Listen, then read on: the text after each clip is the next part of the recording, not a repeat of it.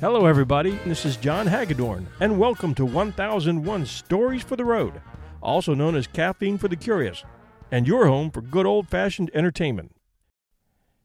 In today's fast, frenzied world of 10-second sound bites, job pressures, and all the challenges and clutter that 21st century life delivers us, you probably often find yourself wishing you could get off the fast track and just kick back, and maybe go somewhere where the pace of life is much slower. It was that feeling that the producers of The Andy Griffith Show tapped into when they launched the first of 249 episodes to come on October 3rd, 1960. And we still get that feeling when we watch the reruns 6 decades later. If you have no idea what I'm talking about, The Andy Griffith Show is an American situation comedy which aired on CBS television in the U.S. from October 3rd, 1960 to April 1, 1968. And spanned over 8 seasons, first in black and white and then in color. You can catch it today on a number of channels, including subscription-based Netflix and regular TV and cable channels, and it's easy to find and, better yet, easy to watch.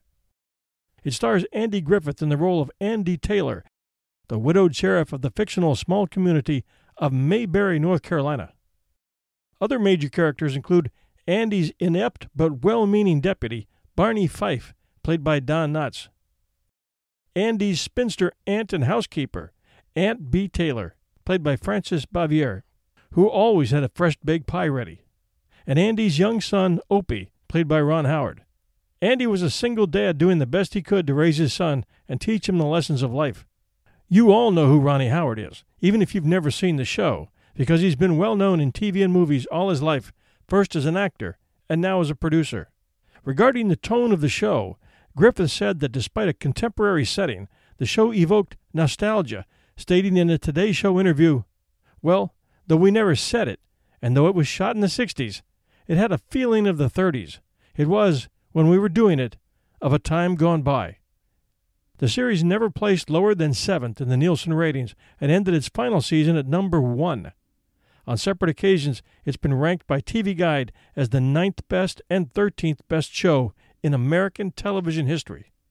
Though neither Griffith nor the show won awards during its 8-season run, co-stars Don Knotts and Frances Bavier accumulated a combined total of 6 Emmy Awards.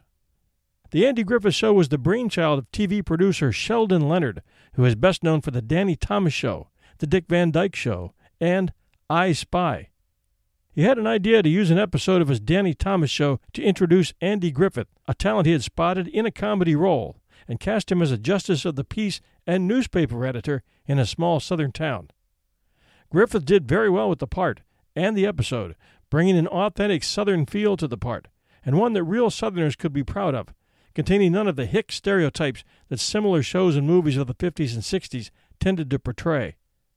Andy was raised in the small town of Mount Airy, North Carolina, and spent most of his career denying that the show locale was based on Mount Airy.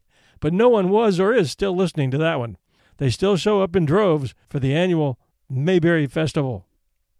Sheldon Leonard hired the writers, changed Andy's role to sheriff, and was going to make him the jokester, but that quickly changed just before the show was about to start filming, when Griffith's longtime friend Don Knotts called him up to say he'd seen Andy on Danny Thomas and heard through the grapevine that Andy was getting his own show. Based on the accounts I've read, the conversation went something like this. He asked Andy to elaborate on his part, and when Andy told him he was playing a sheriff in a small town, Don Knotts asked, "Who's your deputy?" Andy's answer was, "I don't have one, Don." "You gotta be kidding, Andy." "Nope, it's just me." "Well, who's playing your wife?" "They didn't give me one. I'm a widower raising a 7-year-old son." "For crying out loud, Andy, can you get me a screen test? You need a deputy. You're going to be too busy looking for a wife and raising your boy." Griffiths called Sheldon Leonard and pitched the idea of having a deputy to him, and Leonard brought him out that week. They loved Don Knotts. Very few of the cast members had arrived with contracts in hand, but when Sheldon saw the chemistry between Andy and Don, he knew he had a winner. He offered him a 1-year contract the first day. The same thing happened when Hal Smith showed up for episode 2 to play the town drunk, Otis, who ended up in the Mayberry drunk tank for most of their seasons. Then when Annette Corso showed up in Season 3 to play Opie's school teacher, she and Andy took a genuine liking to each other, and she became Andy's girlfriend for a few seasons. Andy ran the set like a 4th of July picnic, according to some.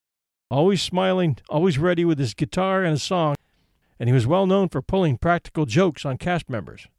The one cast member that never seemed to join in on the fun was Frances Bavier, the veteran New York actress who played Aunt Bee. On screen, she played her part perfectly, offering all the pampering you might expect to Andy and Opie. But when the camera was off, she was constantly complaining about one thing or another and making it clear that the cast members many times should be taking their roles more seriously. And if she wasn't after them, it was the script writers. She felt that her role was far too small, and they were missing an opportunity to use her talents and expand her character, which they never did.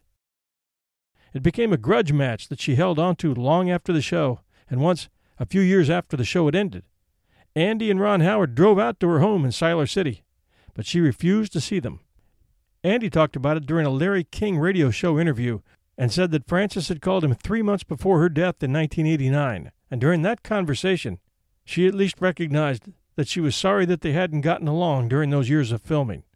She probably never realized or appreciated that the Emmy Award she won for her role as Aunt Bee was a huge honor, especially in light of the fact that Andy and all the others contributed greatly but won no Emmys, nor did the show itself, with the exception of Don Knotts, who collected Emmys for Best Supporting Actor in a Television Series almost every year he was with the show. Don Knotts, a Morgantown, West Virginia native, had been a radio and stage actor in New York and had met Andy when they were doing No Time for Sergeants on Broadway. He had a steady gig on the soap opera Search for Tomorrow, but left that behind for a place on The Steve Allen Show, becoming a major part of Steve Allen's wild comedy sketches, often playing highly nervous characters in Steve Allen's man-on-the-street interview skits. With his skinny frame, bulging eyes, and high, nervous voice, he was perfect for those types of roles, and that would translate to his role as Barney Fife, Mayberry's high-maintenance number 2 lawman. Joining Knotts on the Steve Allen Show were Louis Nye, Tom Poston, who you might remember as the maintenance man at Bob's Vermont Inn in the Newhart Show, Pat Harrington, who immortalized the role of Schneider on One Day at a Time, and Bill Dana. Ronnie Howard had been busy doing one-shot roles for the past 3 years, appearing on Johnny Ringo, The Twilight Zone, Dennis the Menace, Pete and Gladys, and more. Real fans might remember Eleanor Donahue playing the Mayberry pharmacist in Season 1.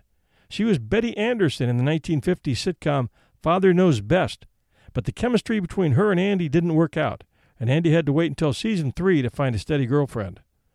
Then there was the barber, Floyd Lawson, who probably more than anybody else looked like the guy who ought to be running the small-town barbershop. Kind of quirky and usually talkative, at least in the first 2 seasons. By Season 3, he had quieted down quite a lot, and most viewers thought that maybe the writers just weren't using him that much anymore.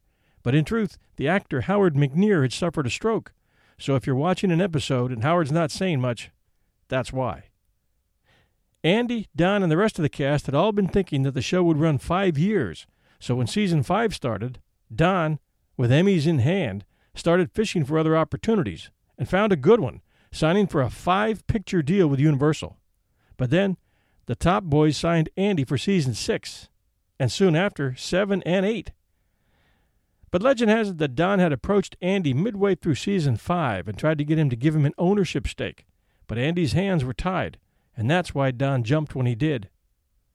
All bets were on that the show would take a beating without Don Knotts, but Season 6 went by with ratings unaffected, and the same for the last 2 seasons. They ended after 8 seasons as number 1 in the CBS ratings. The only other 2 shows in history have gone out as number 1. You want to guess what they were? It was Seinfeld and I Love Lucy. Knotts did return to make 5 guest appearances as Barney in Seasons 6 through 8. His last appearance in the final season in a story about a summit meeting with Russian dignitaries, ranked 11th among single comedy programs most watched in television between 1960 and 1984, with an audience of 33.5 million. All the shows were filmed at Desilu Studios, with exteriors filmed at 40 Acres in Culver City, California. Woodsy locales were filmed north of Beverly Hills at Franklin Canyon. The show's theme music, The Fishing Hole, was composed by Earl Hagen and Herbert Spencer, with lyrics written by Everett Sloan, who also guest starred as Jubal Foster in the episode The Keeper of the Flame. I think it went something like this.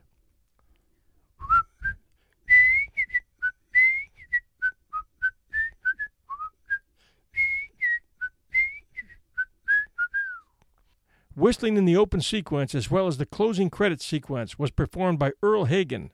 One of the show's tunes, the Mayberry March, was reworked a number of times in different tempo, styles, and orchestrations as background music. The show's sole sponsor was General Foods, with promotional consideration paid for in the form of cars by Ford Motor Company. In 1964, daytime reruns began airing. The show was retitled Andy of Mayberry to distinguish the repeat episodes from the new episodes airing in primetime. As of this year, the show has been seen in syndication now for 53 years. In the last episodes of The Andy Griffith Show, the character Sam Jones, played by Ken Berry, was introduced, and a sequel series, Mayberry RFD, was fashioned around him for the fall of 1968, in essence replacing The Andy Griffith Show. Several performers reprised their original roles in the sequel, with Bavier becoming Sam's housekeeper. To create a smooth transition from the original series to RFD, Andy and Helen were married in the first episode, remained for a few additional episodes, and then left the show, with a move to Raleigh, effectively ending their appearances. In 1986, the reunion telemovie Return to Mayberry was broadcast with several cast members reprising their original roles. Absent, however, was Frances Bavier. She was living in Siler City, North Carolina, in ill health, and declined to participate. In the TV movie, Aunt Bee is portrayed as deceased, and in fact she did die 3 years later, with Andy visiting her grave. Okay, serious Andy Griffith Show fans, we're going to give you some IMDb trivia, so you can't say you already knew all this. Ron Howard, Opie's real-life brother, Clint Howard, appeared in many episodes as the peanut butter and jelly-eating cowboy, Leon. So if you spot him in one of the episodes, you'll know who it is. The show was shot on the same set as Atlanta from Gone with the Wind, 1939. If you were to walk out of the courthouse and look to the right at the end of the street, you can see the old Atlanta train station in many episodes. When Don Knotts left the show, Jerry Van Dyke was considered for the part of a deputy who would have replaced Barney, and even appears in deputy uniform in a fifth season episode.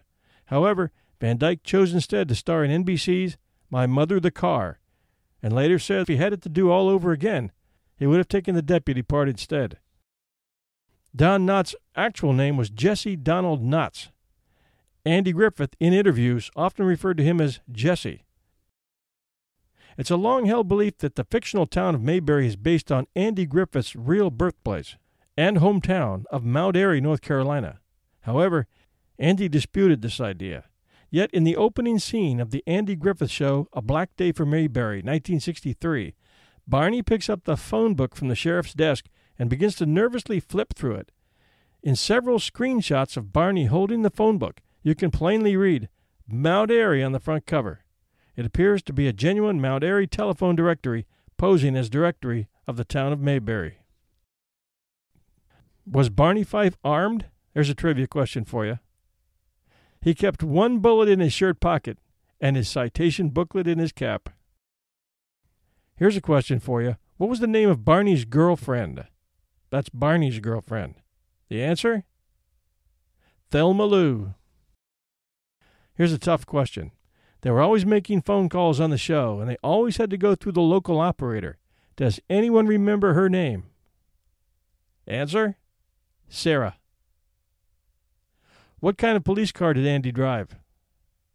A Ford Galaxy 500. And a few more quick trivia pieces.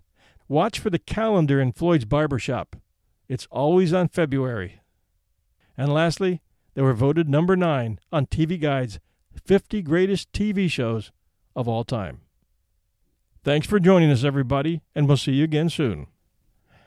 Thanks for joining us at 1001 Stories for the Road.